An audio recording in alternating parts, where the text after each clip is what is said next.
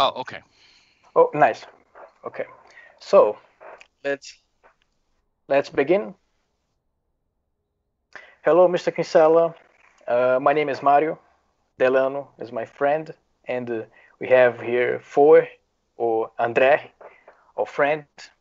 We are from the group Visconde Mauá, Austro-Libertarian group from Brazil, and we are very grateful to your presence. We thank you so much to attend our calling. So we are I'm very happy to fans. be here. Yeah, me Happy to be too. here. We are very fans of you and your work. So the opportunity for our conversation is unique. So I would like you to feel free to talk about the issues that we will be addressing. Okay? Sure. So we will talk about what it means to be a libertarian, anarchist. I know that you have an article about this issue. So to introduce, what does it really mean to be an anarchist or Mm. libertarian or Austro-libertarian? What do you think about it? Have you guys ever heard of the libertarian macho flash? No. Did you guys have heard what it means? There was a guy named Michael Cloud, who I never met, who was before my time, but like in the 1970s in American libertarian movements, and he had this expression called the libertarian macho flash. You know what macho means, right? Like, macho man, tough Yeah, guys, yeah, people that always want to like go too far or whatever. Um, and he was talking about how like if you're like just a regular family dinner with normal friends or coworkers, and the libertarian guy goes, he has to like drop the nuclear bomb and just say, instead of just saying something normal like, well, maybe tax rates are too high, he just says we should abolish the police and everything, and he just goes to the rails, as we call it in engineering, to the rails. Like he just goes to the maximum. It's the macho flash. So I'm like that, especially when I talk to other libertarians, especially when we talk about theory. When you ask me a question about, okay, anarcho-capitalism, anarchy, libertarianism, because that's a serious question, and people that are listening presumably are not going to be um, turned off by the macho flash, right? Which it's not really a macho flash because that's what the question's about. Anyway, you just reminded me of that. It's kind of a funny. I love these things from the 60s and the 70s and the beginnings of libertarianism, like all these things that a lot of the young people now have never heard of or that we hear about, and they're just kind of funny. But because you know, I guess the answer to that question could be gradual and gentle, or it could be abrupt and a macho flash. Do you know what I mean? So I could give you the rigorous thing. Okay, here's what libertarianism is, and but the way I formulated the answers to these questions, and I've written 2 articles on these very topics, which is what I think you're getting at. But my my formulation of the answers took a while to develop. It took years to develop, right? Talking with people, arguing with people, seeing what explanations to me or to them make sense. Um, so I think there are 2 different questions, to be honest. I wrote one article called "What It Means to Be an Anarcho-Capitalist," and the other was uh, "What Libertarianism Is." Like, what is our essential thing? And to a degree, the second question gets into this. I don't know if you're familiar with this whole debate in some libertarian circles about thickism, which means that is libertarianism about more than just interpersonal political ethics, right? Is it something more? And if it's more, what more is it, right? Is it more about morals? Is it interpersonal moral? Is it like a personal moral or an ethic, like you shouldn't commit aggression? Does it involve and if that's the case, does it involve more than that? Does it involve strictures against dishonesty, all kinds of things, right? Um, um, and also, does it involve activism, right? Which is what a lot of libertarians, especially young libertarians, are into. They're into activism. They're trying to push liberty to some degree because they value liberty. So at a certain point, like in the U.S., the Libertarian Party, right? These kind of guys, or the Ron Paul movement, this kind of thing. They start to equate activism with the substance of the movement, and whether there's a connection is interesting, but I do think that we need to distinguish them, right?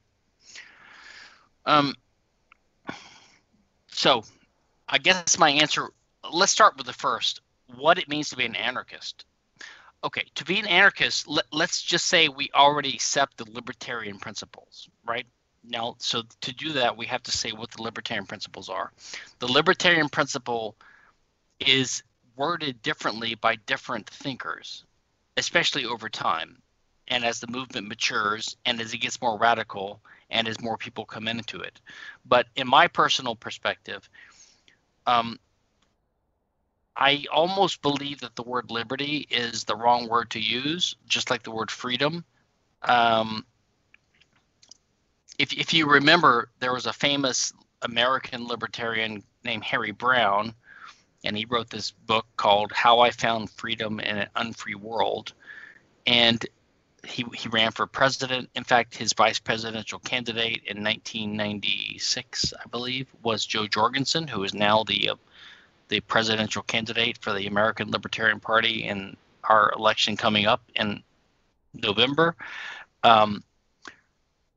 He had a chapter which blew my mind, which was that you should never get married because that reduces your freedom. Okay, now you can see that's a little bit of a hippie 1970s California libertarian mentality, and that's fine. I don't care what you believe, but that's really not libertarianism, that you should never get married, right? But he had this whole thing about how you shouldn't get married because it reduces your freedom. So he was focusing on freedom. So it makes me think, okay, what's the essential principle that we really, really, really believe in as libertarians, right? Is it liberty? Is it freedom? Is it prosperity? Is it longevity? Whatever. And the more I think about it, I think it's really it's something about society. Like, we want to live in society with other human beings, right? So we want to get along with people and get the benefits of living with other people, which is trade, relationships, family, community, the division of labor, etc. But the danger then is there's other human beings, and they could harm you. They could take your stuff. They can have a conflict with you over scarce resources, right? Which is why property rights emerge. And so the norms of society and civilization are basically the core libertarian norm, which is coming up with a set of rules that allow people to get the benefits of living in proximity to and with other human beings, but in cooperation, right, and in harmony. And that requires a set of rules, which we call property rights. So this sounds boring, like a law professor talk, but it's really all about property rights. It's like we have to have property rights, rules, norms, laws, and they have to be roughly centered around the natural way that human beings interact with each other and use resources in the world, which is why Mises and Austrian economics and human action and praxeology is so important, because this understanding of economics and how humans use resources informs this view of the world. Okay, so to be a libertarian, I believe, means that you understand all this and you favor this, and you basically are in favor of so you're not a sociopath or a psychopath, right? Like, you don't want the human race to die off. You don't want people to be murdered and babies to be killed. You want to have a good life, and you want your neighbors to have a good life, and you want to live among them and trade with them and to have intercourse with them in various ways, right? And if you have just a reasonable degree of economic literacy, like if you just read Henry Hazlitt, even Milton Friedman, right? Capitalism and Freedom, or Henry Hazlitt, Economics in One Lesson, or Bastiat, The Law, something like that. If you just have a reasonable degree of economic literacy and a reasonable degree of liberalism and thoughtfulness, right? And you have the right values, which most human beings do, because the ones that don't tend to be killed, and they don't live along. So natural selection helps us along, I believe. It eliminates most psychopaths and most sociopaths. There's still some, but most people want the basic things we want. They want overall prosperity for their neighbors and for themselves. So if you understand a little bit about economics and interpersonal relationships and the way the world really is, you will tend to favor a world with property rights rules that favor live and let live, the libertarian axiom, like non-aggression principle. Everyone owns their own body. People can own resources that they homestead, etc. So to me, libertarianism is just the recognition of the principles that you need to have in place for society to exist, right, in its fullest form. And those rules are basically self-ownership, which is you own your body presumptively. I say presumptively because it's not a guarantee or a given, because you can lose the right. You can forfeit the right. So for example, if you're attacking another person, in that moment, you've lost the right to your body because your victim has the right to use force in self-defense against your body, right? But as a general matter, everyone owns their own body, and then they own things that they homestead in the world that were previously unowned, or that they got by contract from someone else.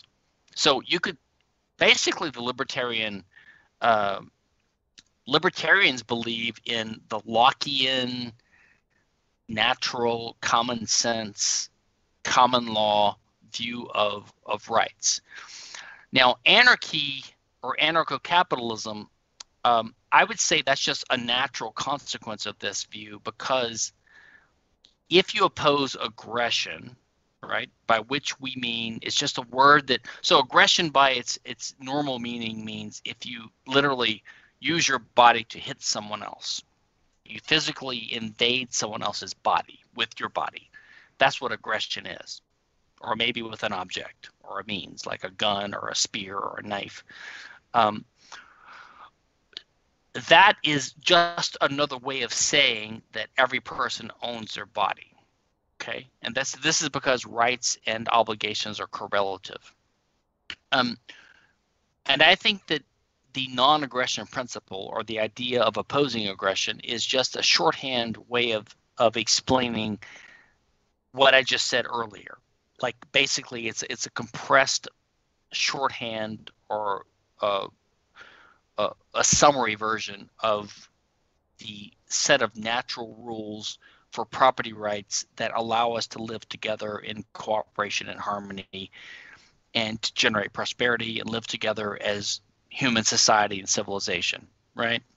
So libertarianism is the set of rules that are basically what the Roman law and the civil law in Latin America, in Brazil, and the common law in England and the West. It's basically a more pure version of that. A common sense version. Those are common sense rules, but there's a pure version of that which we could refine. We could fix mistakes here and there. And anarchy is just the recognition that what the state is. What is the state? So, Notice that I try to avoid the word government because the word government can be ambiguous, especially in different languages and different cultures, because um, in parliamentary countries, for example, the word government is used to refer to what we in the U.S. call the administration, like the Trump administration. Like if the Trump administration changes when there's a new election, it doesn't mean the government or the state disappears. So the state is there. So this concept of the state or the deep state is real. And I think what libertarians oppose is the state or the deep state. We oppose not the current administration or the current government. We oppose the current state or the existing state. And the reason is because the state by its nature does one of two things, and in fact always does both. It either taxes, so it has the right to tax, or it has the right to impose a monopoly on jurisdiction over law and defense. And either one implies the other, because if you can tax, you can have it's similar to the reason that citizens in countries where there are government schools or state schools send their children to schools because it's already paid for. Now, it's not free. They think of it as free, but it's not free. It's paid for. But it puts private schools or tuition paid private schools at a disadvantage because you've got to pay sort of twice, or however you want to think about it, right? And the same thing happens if the government has the power to tax. It can just outcompete its other competitors, or if it has the right to outlaw them, which most minarchists and like Randians believe in, and most normal people, it can also charge a monopoly price because they don't have competition, because they can outlaw the competition. So either one implies the other. The power to tax basically gives you a monopoly, or the having of a monopoly basically gives you the power to tax or to charge monopoly fees. And either one leads to the state, right? So that's the essential problem with the state. And so the state essentially by its nature, but by doing one of these two things, and of course it always does both, essentially commits aggression. So to outlaw competition or to tax, both require the forcible taking of other people's property, right? So this is the essential argument against the state. It's got nothing to do with science fiction novels imagining, a free society. It's got nothing to do with predictions about how likely anarchy is. It could be that anarchy will take a long time to achieve, or maybe never will be achieved. I don't know. But the essential argument for anarchy is that the state commits aggression, and aggression is unjustifiable, according to the original libertarian principles. So that's a long-winded answer to your two very compressed questions, but I'll pause here. Sorry.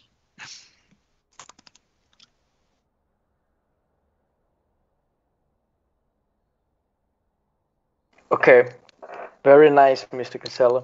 So my friend 4 have one thing to say. All right. Hello, Mr. Kinsella. I'm a great fan. I would ask you, how do you imagine the transformation of a state society, a public law society, let's say, to a private law society, borrowing a term from Hans Hermann Hoppe, like for states to also libertarian or anarcho-capitalist in this case? Tell me more about your question. How do I imagine the transition, or what it would look like, or a prediction, or what do you mean? What's the question really?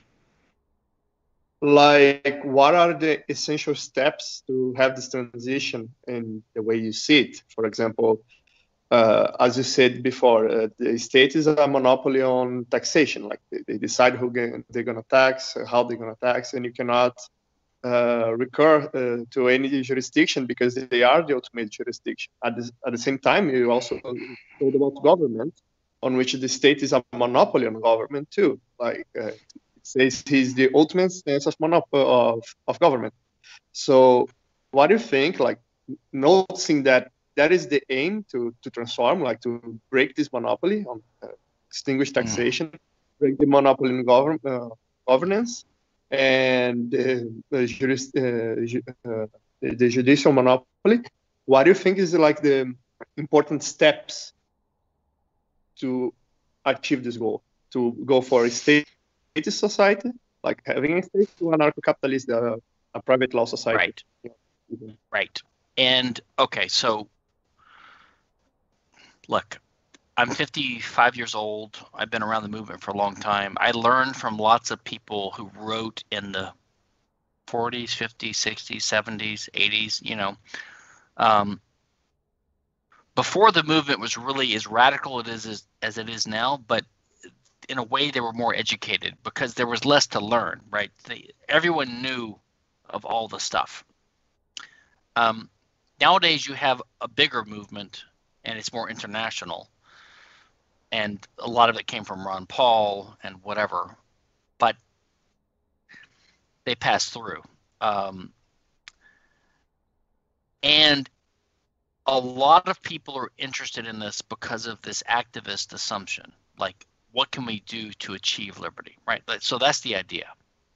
And I'm not opposed to that, of course. I don't think I would have been interested in it for the last 30 years if I hadn't had that fervor, that fever. Do you know what I mean? Too. And here's the problem for me is that I learned early from a lot of thinkers and a lot of my colleagues who were from the older generations. And now the only people I talk about these things with is people like you, the younger guys. Like the older guys, we all know what we believe and we just meet with each other and we have fun and whatever. So I feel sometimes like I don't have a safety net. Do you know what I mean? But like, you know, a guy in a circus wire who's doing an acrobatic maneuver and he might fall. I feel like I don't have a safety net because I don't really talk to the great guys I used to learn from. So what I say is just my current opinion. And what I've come to think is that I don't want to be negative about, let me put it this way. I go back and forth. I've had phases in my life and in my libertarian devotions where I go back and forth. I've become very negative about activism and this whole idea of activism for various reasons, which I'll get to in a second. But on the other hand, about a year or two ago, I joined the Libertarian Party in America for the first time. I've never been a member of the Libertarian Party, but Tom Woods joined and a bunch of guys joined. And I you know what? You could criticize the Libertarian Party. Let's say the American Libertarian Party. You can criticize that from a radical perspective, like an Austrian anarchist perspective like mine, because they're just not that. They're hardly libertarian from our point of view, right? I mean, but on the other hand, I thought to myself, these are my brothers, right? Yeah, they're trying to fight it with the political system. That's probably not going to work.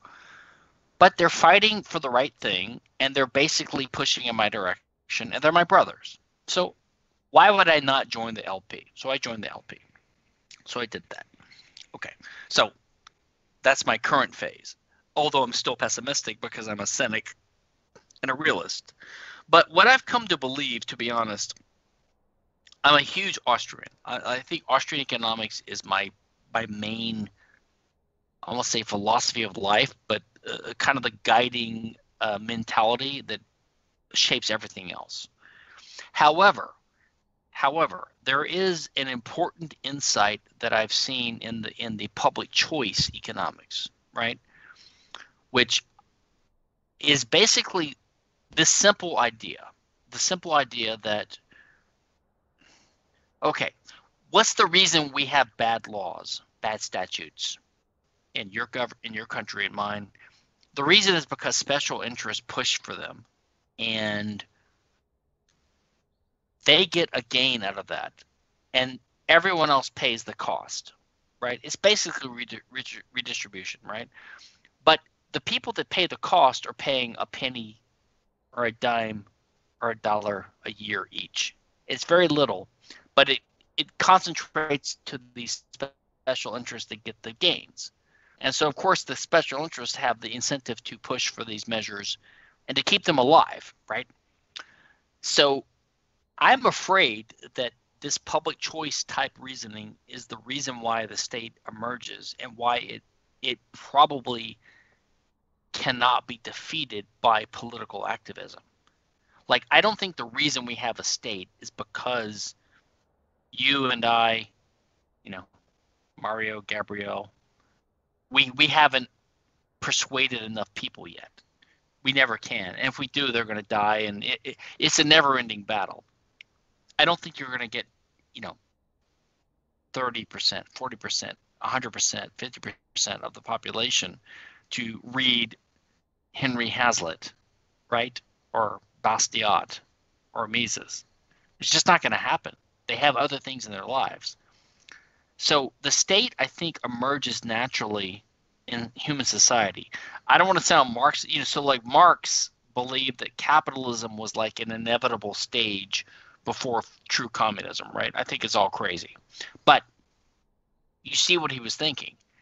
I almost believe this. So I think the state at a certain stage of human society is inevitable, but I don't believe it's a what do the Randians call it? They don't want to call it a necessary evil. They say it's a necessary good. I don't think it's a necessary good or evil. I don't think it's necessary. I think it's an inevitable evil. Okay. So the question is, if this is all true, and we focus on the normative issues, like what is right and wrong, what laws should we have, like you and I could talk about this. We could say, should there be a minimum wage law? We all know there shouldn't be a minimum wage law. We know why. We know the problem it causes, right? However, there is a minimum wage law. Why is that? Because lots of people benefit from it. Amazon and Walmart benefit from that because they pay their employees above minimum wage, so it doesn't hurt them, but it hurts their competitors, etc. We all know this. So that takes a little bit of cold, calculating economic analysis and the public choice type analysis to recognize. But no one's going to recognize this. Only a few nerds are going to recognize this. So recognizing this and pointing it out is not going to solve the problem. So I think activism is a good thing to engage in. Like, look, if I'm fighting off a bunch of marauders attacking my family farm, I'll go to the last breath and die to defend them, even if it's futile. And that's what people do, and that's fine. But that's not going to win liberty. So the real question is, what is liberty, right? And how can we achieve it? Or can we do anything to achieve it? Or how will it be achieved? So to my mind, liberty is a state of affairs where institutional aggression is reduced, right? Or basically minimized or abolished.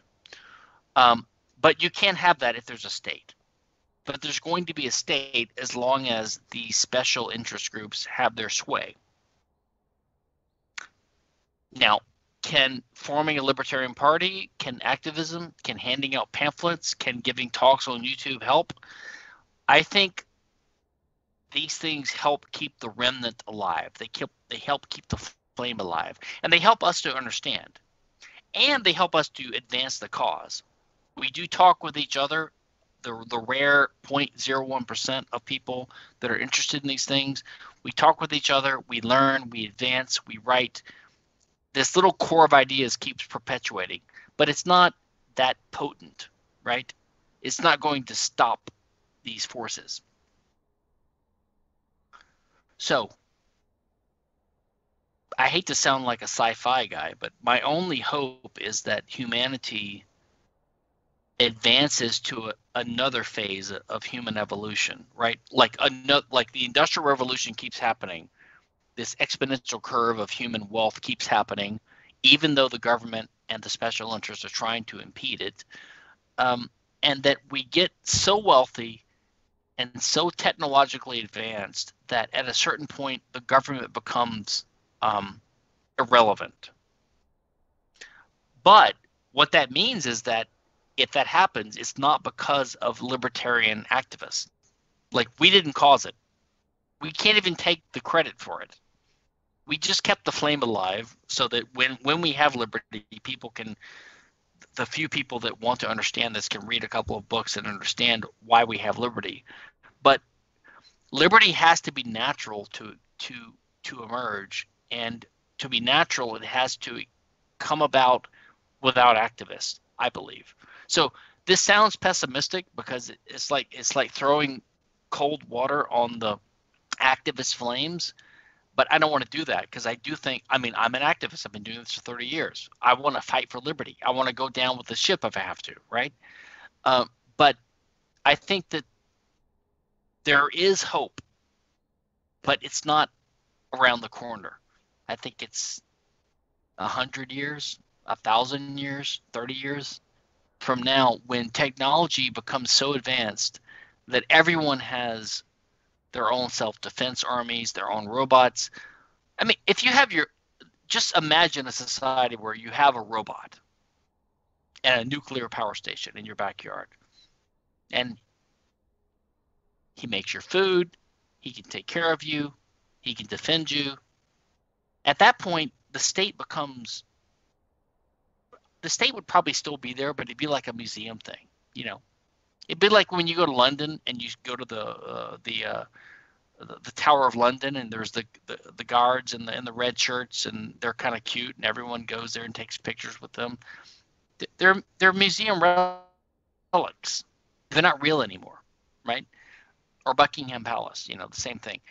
And I kind of think, so it's like the Marxian idea of the state withering away after capitalism has a certain phase. I think the state has to wither away because the market just basically eventually outcompetes it. And at that point, humanity would have hopefully given up a lot of its superstitions about race and religion and all this stuff, right? And we would be more cosmopolitan, we'd be more modern, more we would expect liberty, and we would be used to liberty. So I guess my hope is wealth and technology is the only thing that will save us.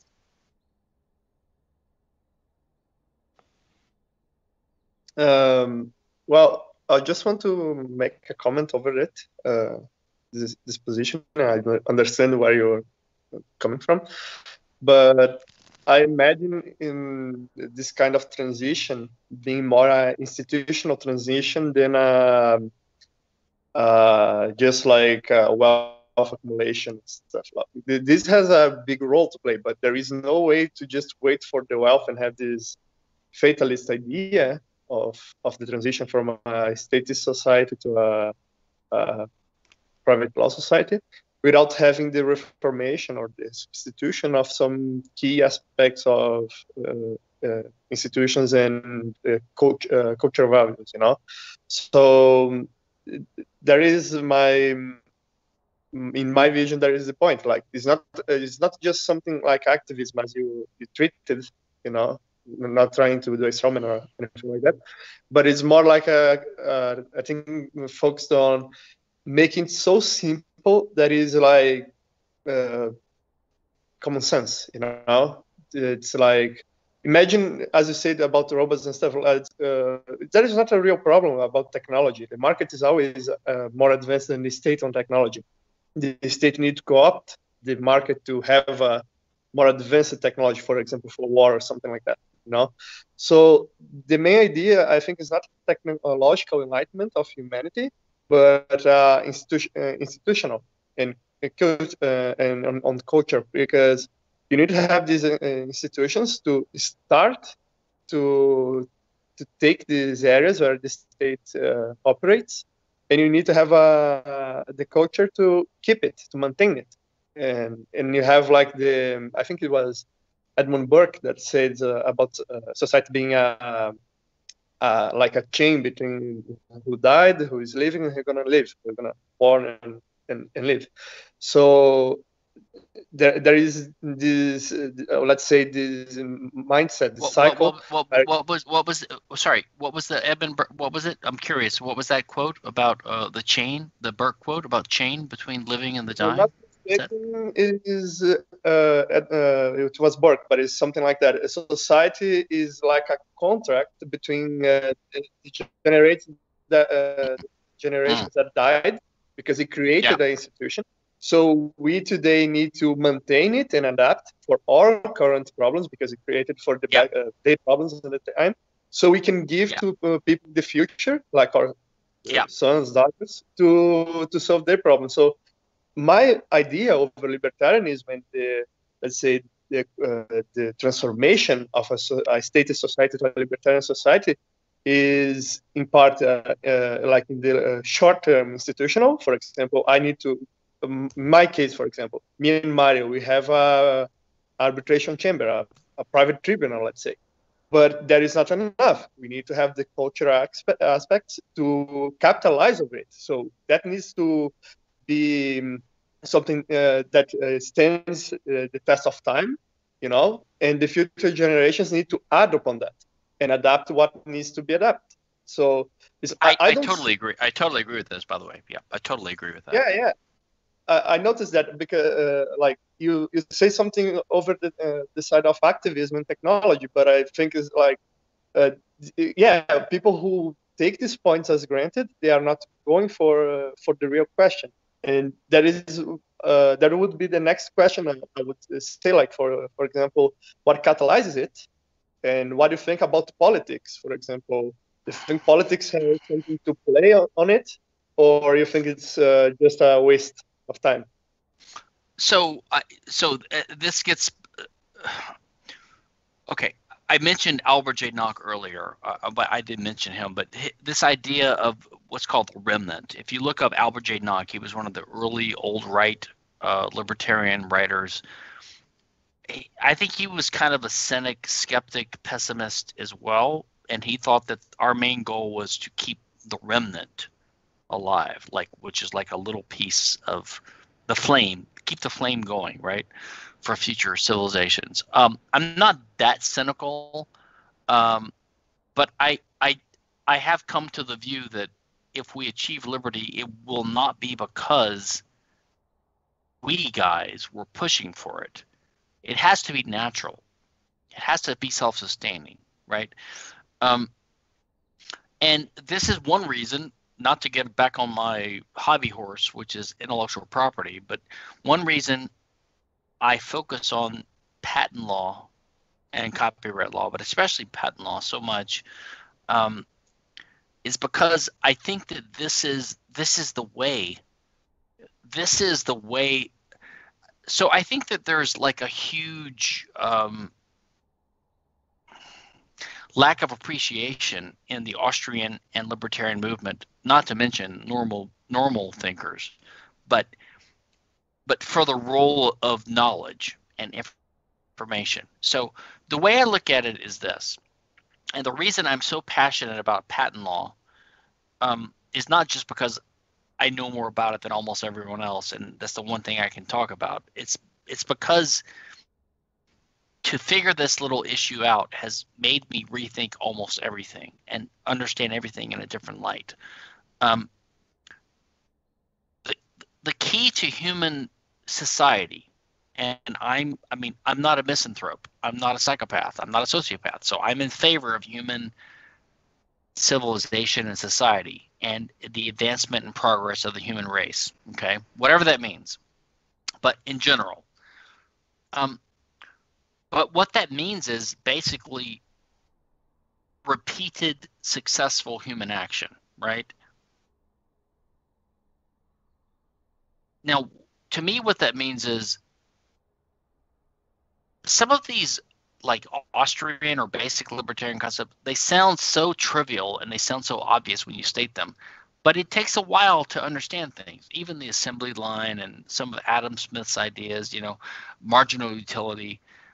Some ideas are so trivial when you state them once we figure them out, but I think they're revolutionary.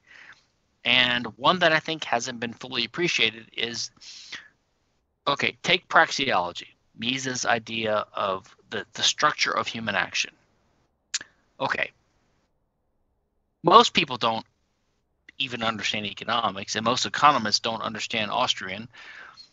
But among the Austrians, half of them aren't even Misesians. But for the subset of the subset of the subset of the people that appreciate praxeology, even they focus on one part of it, which is the means. Like the idea is that human action is the intentional attempt to intervene in the state of affairs of the universe by using scarce resources or means to causally change the state of affairs to achieve a future state of affairs that you wouldn't otherwise have.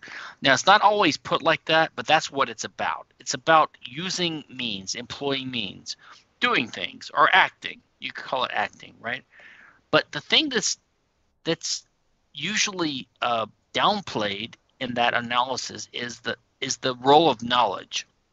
Because to do anything, you have to have knowledge or ideas. Ideas about what's possible now, ideas about what causal laws operate, ideas about what means would serve to do what you want to do, ideas about what the future might be like so that you want to achieve A versus B versus C. So you have to have knowledge that guides or informs your actions, right? So there's two crucial ingredients of human action. One is the availability and employability of scarce resources or means, okay? And the other is the availability of knowledge that helps to guide your actions, right? Now, we live in a world, as far as we know, of diminishing resources or of finite resources or something. So the scarce resources, the means, are not really going to increase that much. I mean, we're using them up all the time. The second law of thermodynamics helps to explain that, right? However, every generation, every year, every month, we learn more things. We learn more knowledge, and that knowledge is passed down from society. Hayek writes about this to a little bit, to a small degree. So to my mind, this trust, this sort of encased set of knowledge that we build on is what is essential to the human race prospering and surviving, which is why I hate patent law, because the whole idea of patent law is to slow down progress, to slow down the use of knowledge, to slow down the spread of knowledge, right? Or copyright too, to a certain degree. So if you understand that human action or successful human action, human prosperity of our human race, of ourselves, our family, of our future generations, it depends primarily upon information, not upon scarce resources, because they're not expanding. So any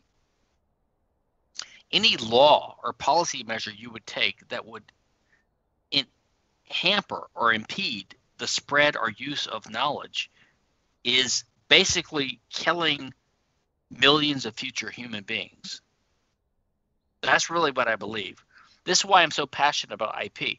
So I hate war, I hate taxes, I hate the Federal Reserve, I hate inflation, all these things, public education.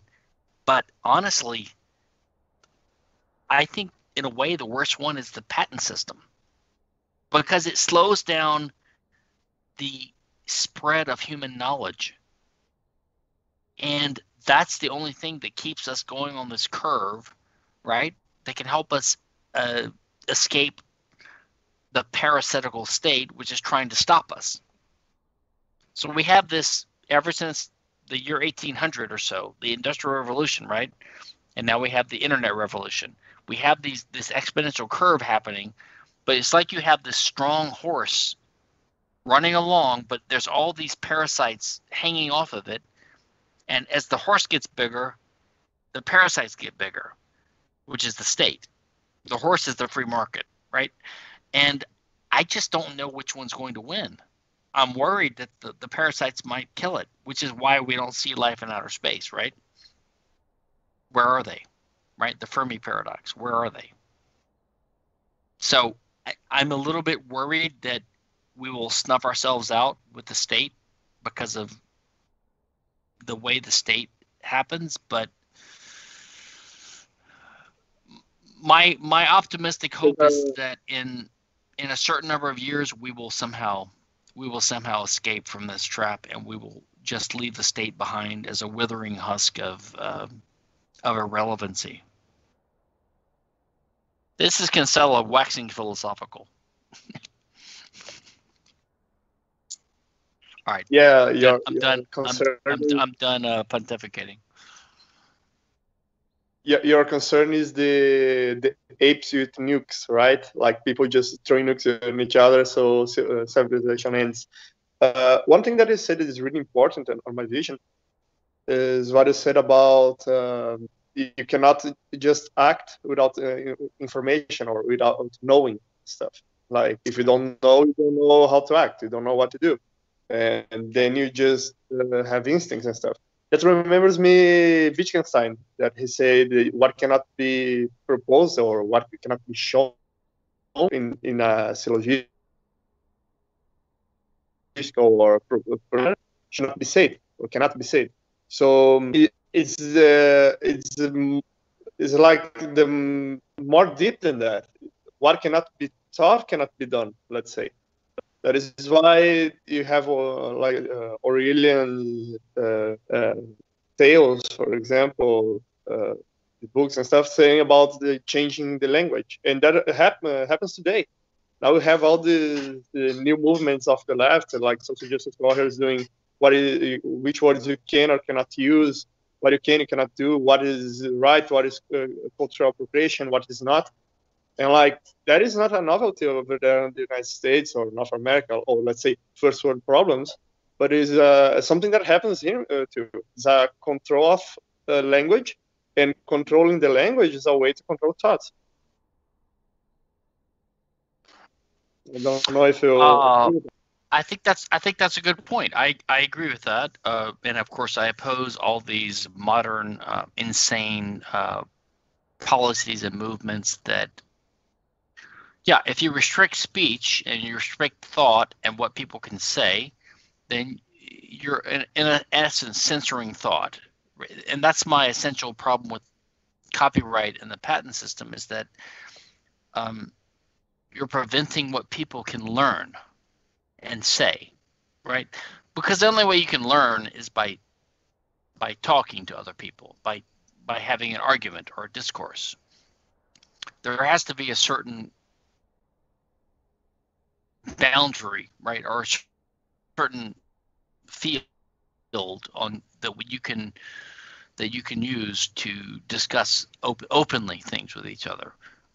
This is the whole idea. So, but by the way, this is the whole idea of the West, the open society. I mean, we used to be in favor of the open society, right? The open society is okay. Everyone express your ideas. The left has, of course, turned totally against this because they're losing. The left has lost. Well, the left has won in a way. They've lost the cultural war, but the left has won the economic war because society keeps becoming more and more statist and leftist and centralist, but they don't like the results. So their only response can be to fight the ability of people to object. They can't use their own ideas because their ideas make no sense. They're racist ideas. Everyone knows they're the racist, right? I mean, they want to have affirmative action and all these policies where you favor people because of their race and blah, blah, blah. And it's just like Orwellian doublespeak at a certain point. They distort language, they misinterpret language, and so they eventually take control of these. Yeah, so these tech companies, Facebook, YouTube, all the ISPs. Yeah, they're deplatforming people because they're not politically correct. Yeah, it's becoming a battle, a problem. Now, I personally don't think we should use the government to stop them from doing that, because they're not the government. They're the politically correct tech actors, right? Who they do what they do. They're trying to make money, in a sense, and appease their constituents. Sorry, go ahead. Yeah, the fight over the left is trying is not just informational in a way, but it's a cultural fight. They keep fighting. They didn't lose. They're still fighting. For example, they are not trying to just censor the information by let's say passing laws or having the state to do it, but they are trying to demoralize the information, like do a moral quarantine. If you think about that, for example, you cannot talk about let's say black people, white people, or women and stuff, because then you can be deemed as racist, sexist, or anything like that. So the idea is to is not like for example to censor you, like to just to impede you to talk. It's not just against your free speech, but it's to create a moral background on people, so they do not exert the right for finding this information, because they don't want to talk about that. It's not like they want just to keep you shut, but they want to make people do not want to listen to you because everything you say is immoral till proven immoral. It's not like is one thing that we say here in Brazil about libertarianism. You are innocent till proven guilty, right? Right. The left is not like guilty till proven innocent. It's guilty till proved guilty. Right. You are always wrong. That is the point of when that you are always wrong, because you are against them, so you must be wrong. If they don't have any proof, you are wrong by default. If they have proof, so you are wrong anyway. So wrong until proven wrong in this way. Well, I think that's right. I think this is one problem with certain mentalities that arise even among libertarians, but not usually so much. But the liberal idea is that you live by right, not by permission. So basically, everything that you can do is permitted unless there's a prohibition, unless you're violating someone's rights. This is the libertarian perspective on rights. So there is a lot of people here in Brazil who are libertarians, for example. I'm talking about the libertarian movement here in Brazil now, who are defending Bolsonaro as he would be like, let's say, a libertarian paladin of politics. Like he's the best thing we got. I don't agree with that. And there is people who are just going like, yeah, he's a politician, we don't care about that. And there are people who are just going against because they like the other party that exists over here. And there's people trying to make a new party over here in Brazil too. Like, we need to go like full libertarian in a political party. So what do you think about this, let's say, this flooding of political discourse on a libertarian movement, seeing as you have an analogous situation on your country, and we have our own situation over here, right? So this of course we know it's a consequence of democracy. Like you just put between a rock and a hard place, and you need to make a decision, let's say.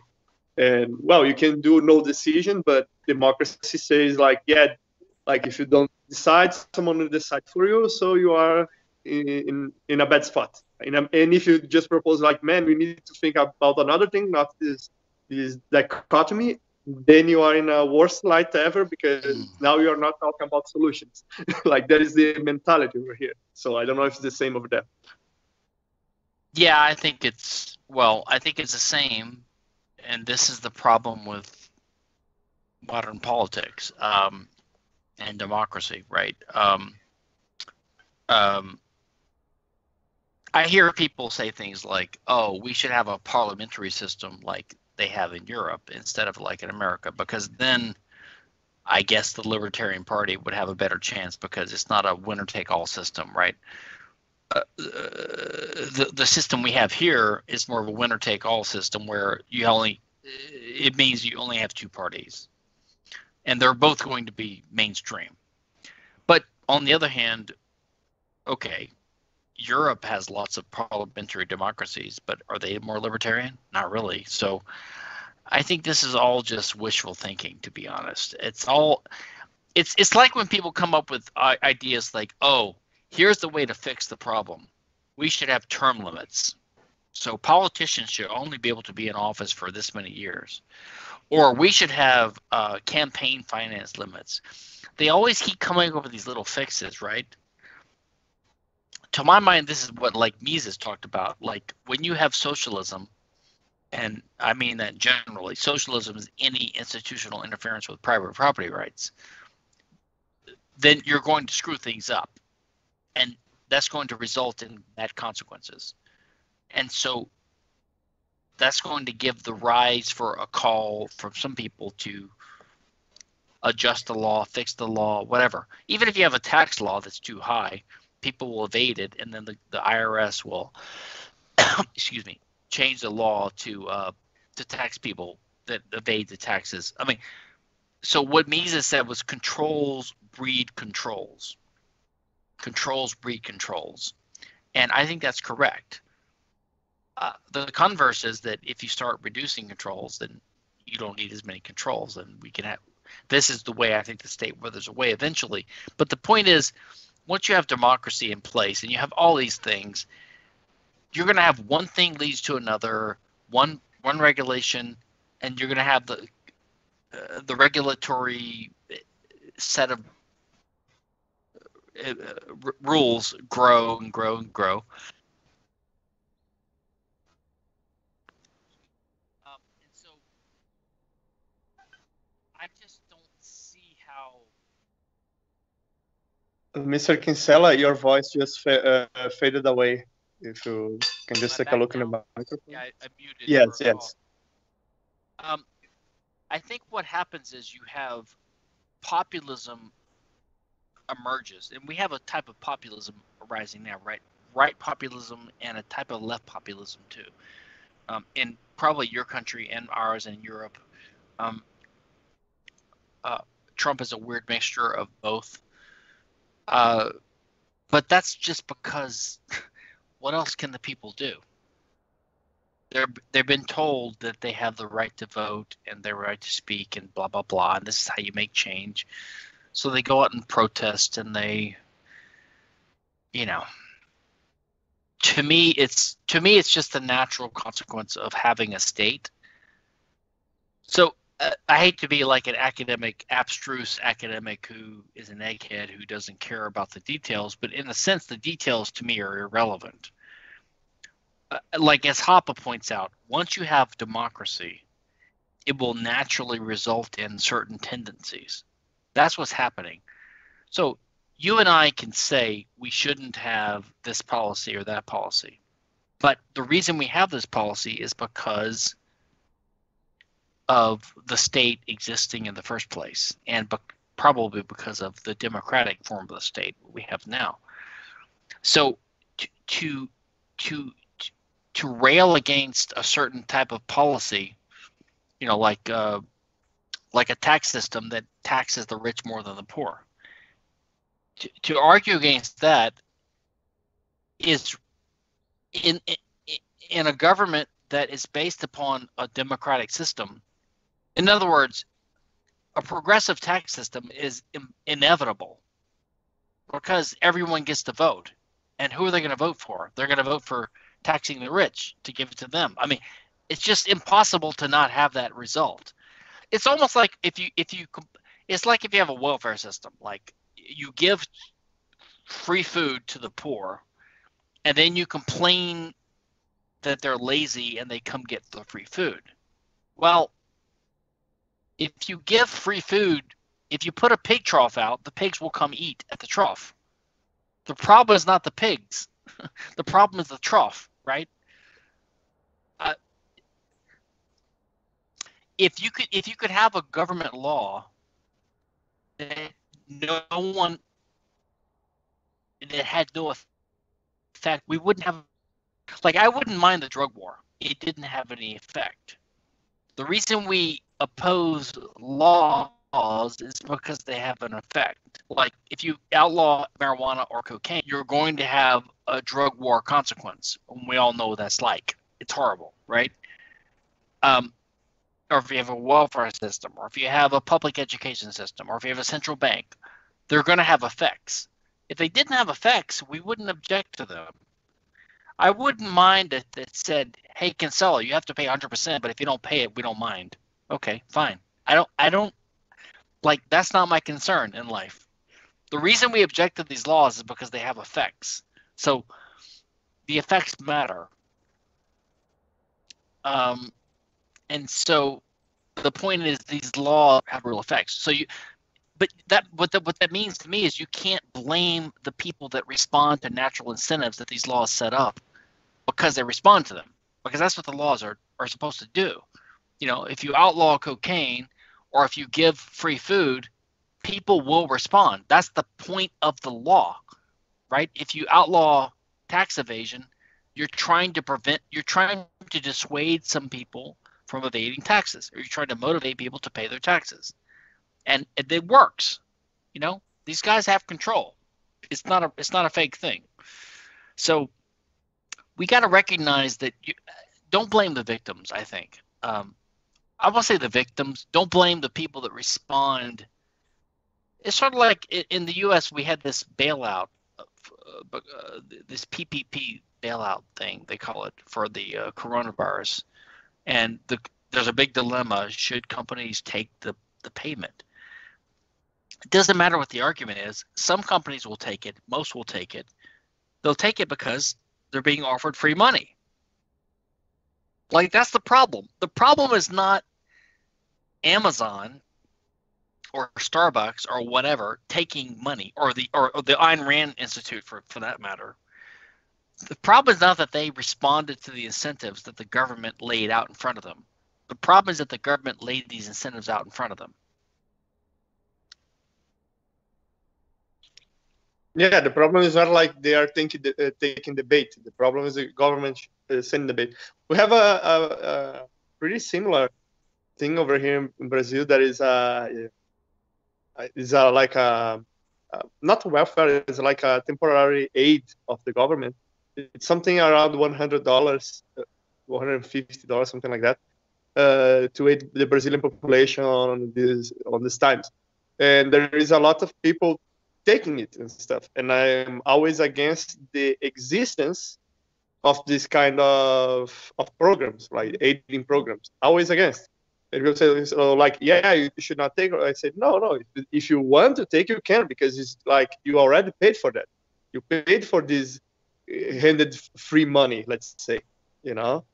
And yeah, there is in the end the real problem. The problem is not that we have people responding to these incentives.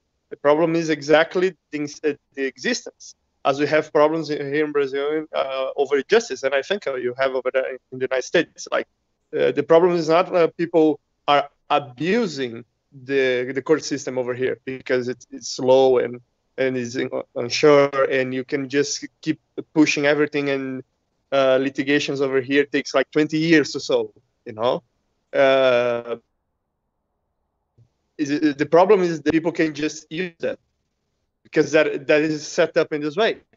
So it's not like the guy who's doing that in bad faith is blameless, but it's like the guy who's doing that is not the sole guy who should carry the burden. Like the blame is not only on him. Let's say. I don't know if I'm clear.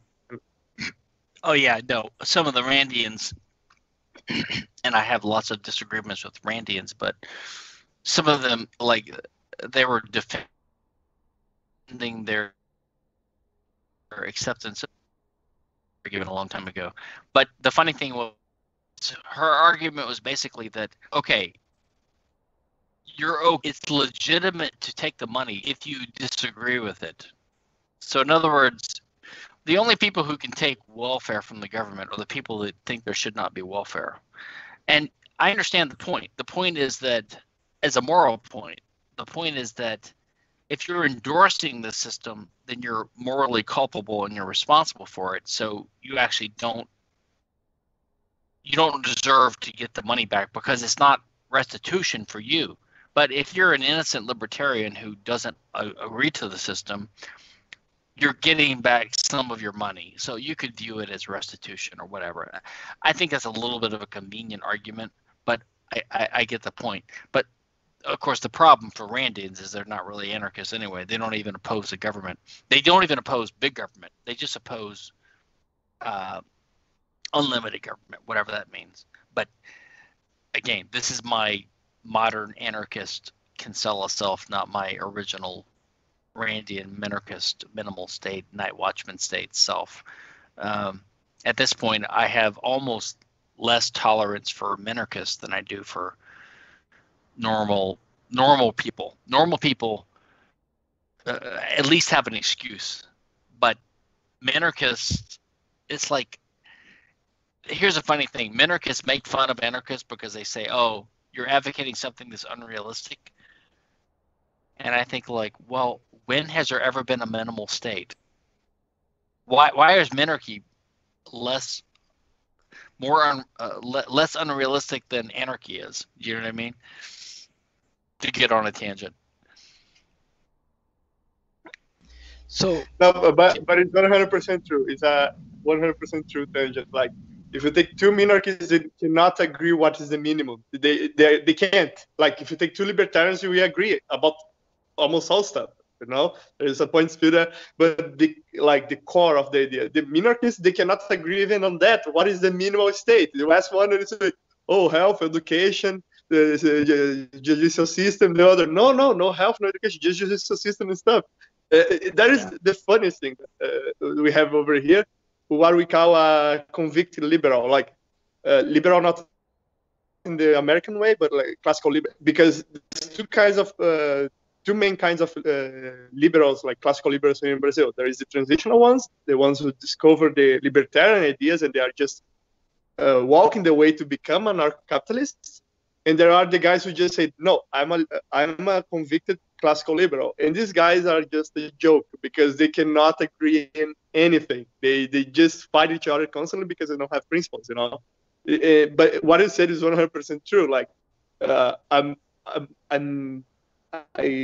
not say hate is a strong word, but my vocabulary in English is not really extensive. So yeah, I get pissed off more often by leading socialists, you know, like socialists. Yeah, I get it. We have a socialist education. Everyone, you always heard capitalism bad and stuff. Yeah, you're just a normie. You don't know. But the liberal, man, these guys are just annoying because they know the argument, they know the stuff, but they are just like hardheads, you know, meatheads. They don't get it, or they try to don't get it because some of them see like a political advantage of being a liberal. If you want to see something if you want to see something kind of funny, I did a debate with a guy named Jan Helfeld. It's on my podcast site. He's this kind of Randian guy he's kind of interesting when he's one of these Asperger kind of guys who walks up to like regular politicians and he puts the microphone in their face, and yeah, he gets them in some gotchas, right? Because regular people don't know how to answer libertarian questions, but he's really a minarchist, and so when he talks to anarchists like me, he just says things like, if you were in a desert and the guy with you had one bottle of water and you had to drink it to live, what would you do? Like, what is that? What does it matter what I would do in that hypothetical,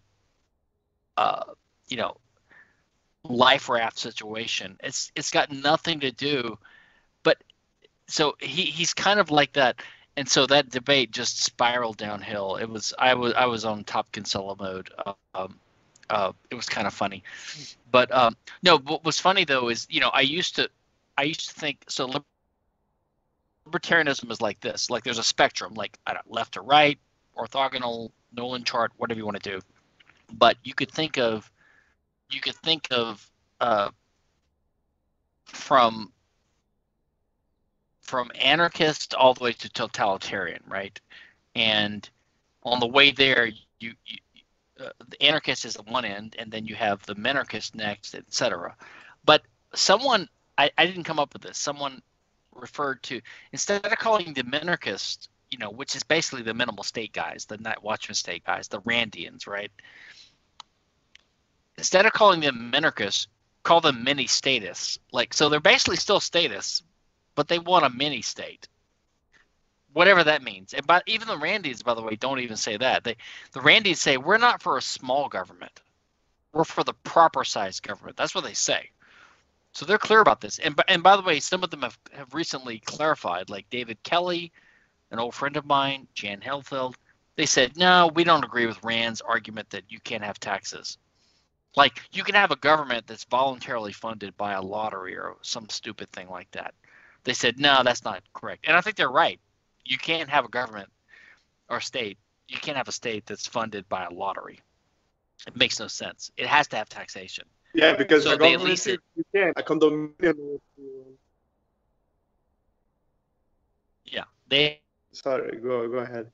So I like that, but I like calling them mini statists instead of minarchists, mini statists, because that annoys them. It annoys them. It's sort of like the fractional reserve bankers. I don't know what you guys think about this, but that's one of my other things that I cannot stand the entire fractional reserve banking mentality.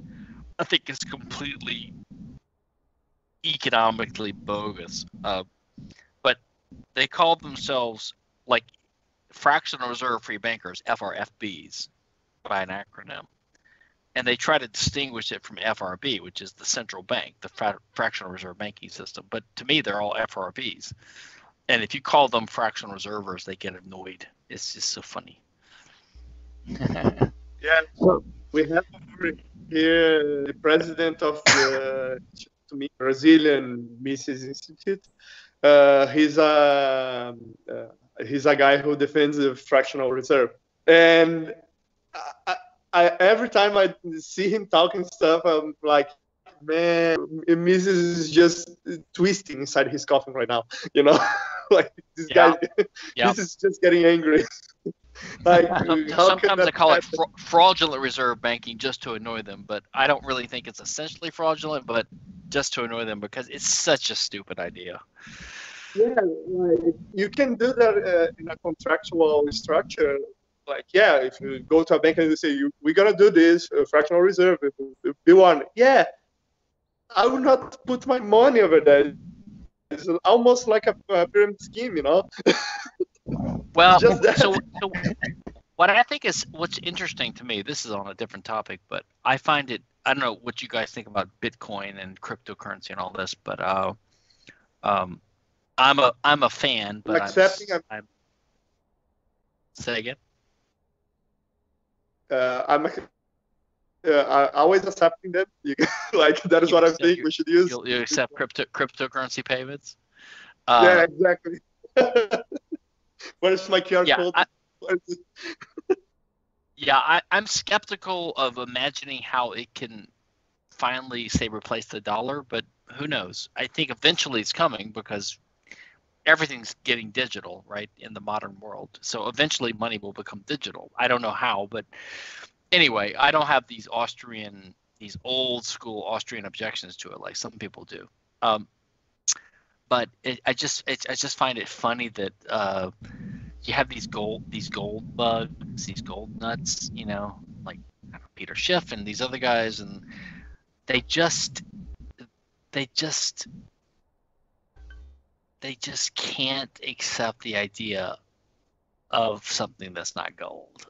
I don't know. Yeah, and they like yeah, because gold has intrinsic value. Man, did you read Karl Menger?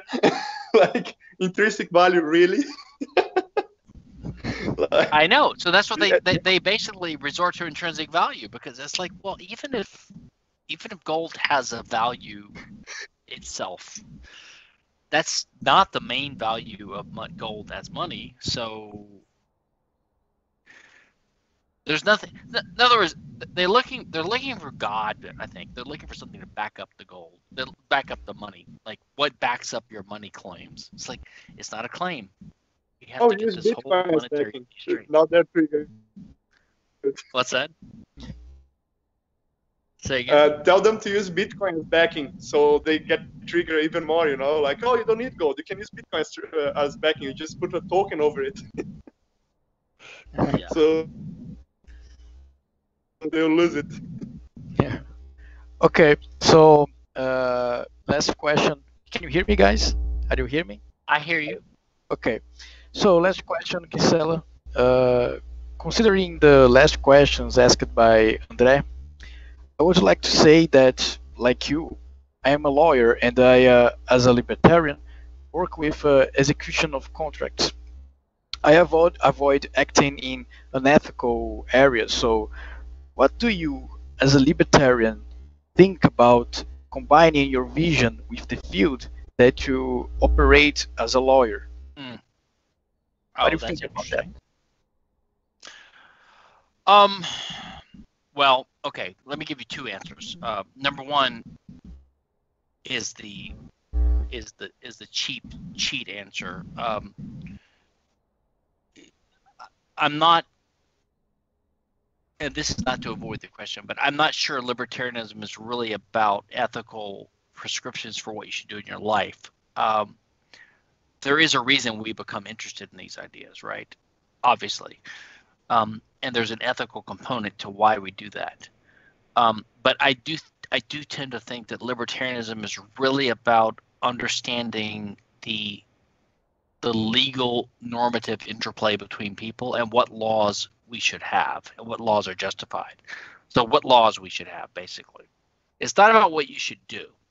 I'm not saying there's no overlap and no implications, but just because I'm against the non-aggression, because I'm in favor of the non-aggression principle, doesn't mean that I think I should never commit trespass. For example, you don't. I'm sure you would agree with me, and most people would agree. There are some things you can do that are moral, but that are immoral, but that are legal. Like, for example, if you're rude to your grandmother or your parents or your child or your friends, if you do something horribly immoral, you shouldn't do that.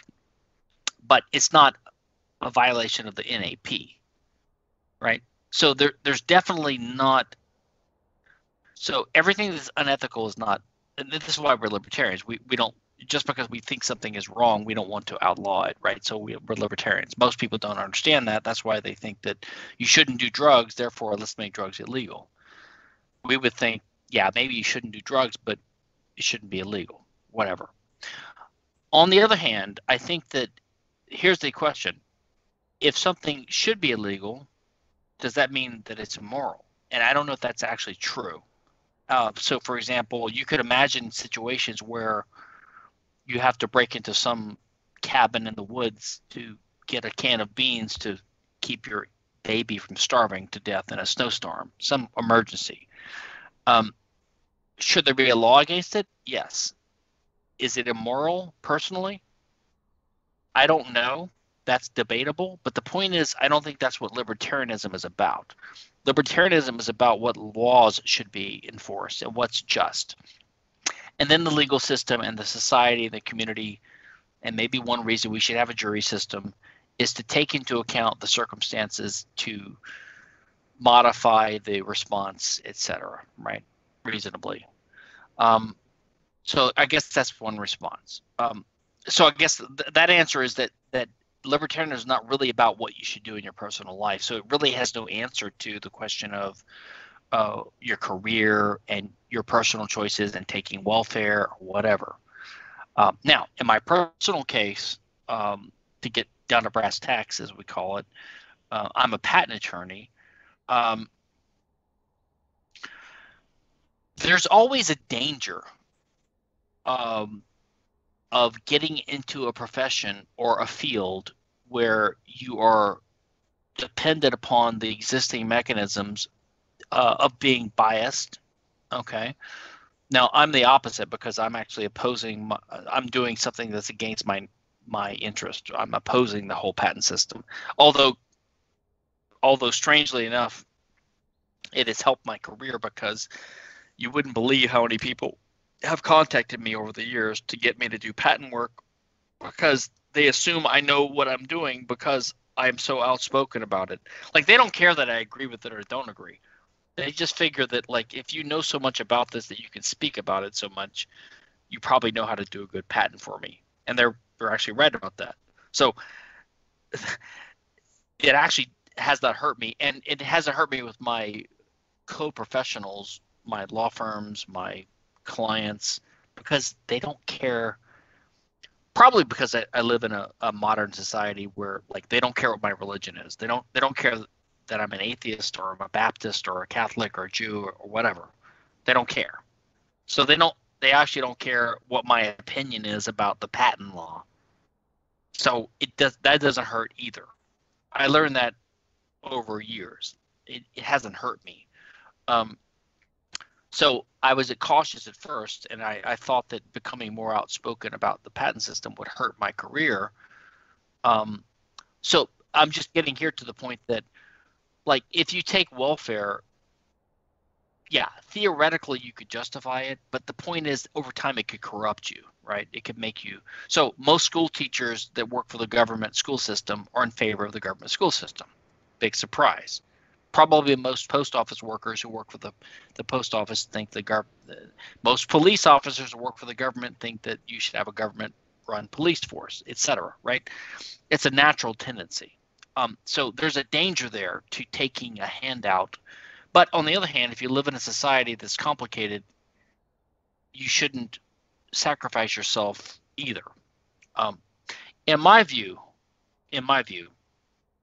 what I do is analogous to being a tax attorney or a defense attorney in a country where people can go to prison for evading taxes or for selling drugs. And if those laws, which are totally unjust, did not exist, there would be no need for such attorneys. But given that the laws exist, there needs to be those attorneys. And they do a good thing by helping people navigate and respond to the system which is there. And that's sort of what I do. And I've tried in my own career to pick the types of jobs and the types of clients where I'm only doing more innocuous or defensive work. So, for example, if a client wanted me to sue someone, an innocent company, it would be a moral dilemma for me. I probably wouldn't do it, but that's only because I've reached the point where I can say no. But when you're early in your career, what can you do? So all that's just to say that most people don't understand, like, say what I do for a job as a patent attorney. They assume that I'm enforcing patents, but they don't even understand how the IP system works, which is another reason why we shouldn't have it, because most people don't even know what they're in favor of.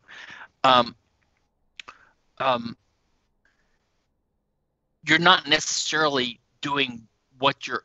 In other words, you're not necessarily a hypocrite just because you're in that system. And on the other hand, if I hadn't been in the system, I probably wouldn't have learned enough about it to be the main critic of it. Okay. On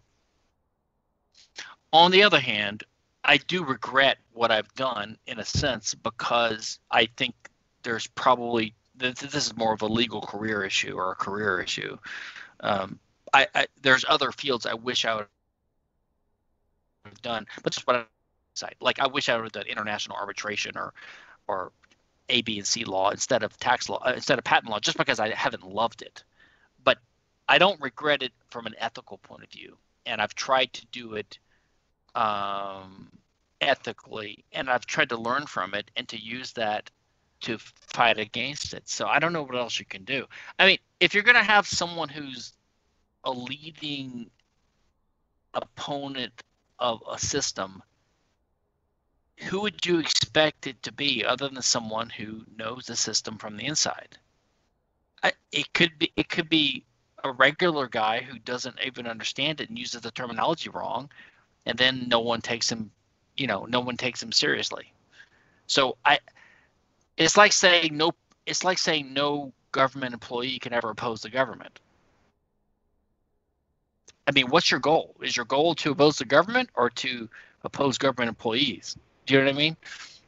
So I guess that's my, I don't know if I answered your question, but that's my shorthand reply. Yeah, nice, very nice, Mr. Casella. I understand very well. So, it's done, our conversation. Thanks for the chat. The conversation was very good and productive, elucidated several doubts. So we are very happy with your presence in this little chat. We recorded everything, and soon we will publish it on YouTube and send you the link. All group Thank you. What? Sorry?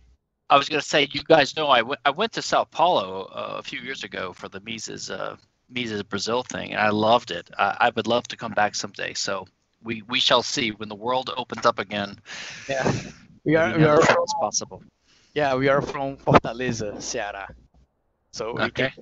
Yeah, I am from Porto Alegre. Like we don't live near São Paulo.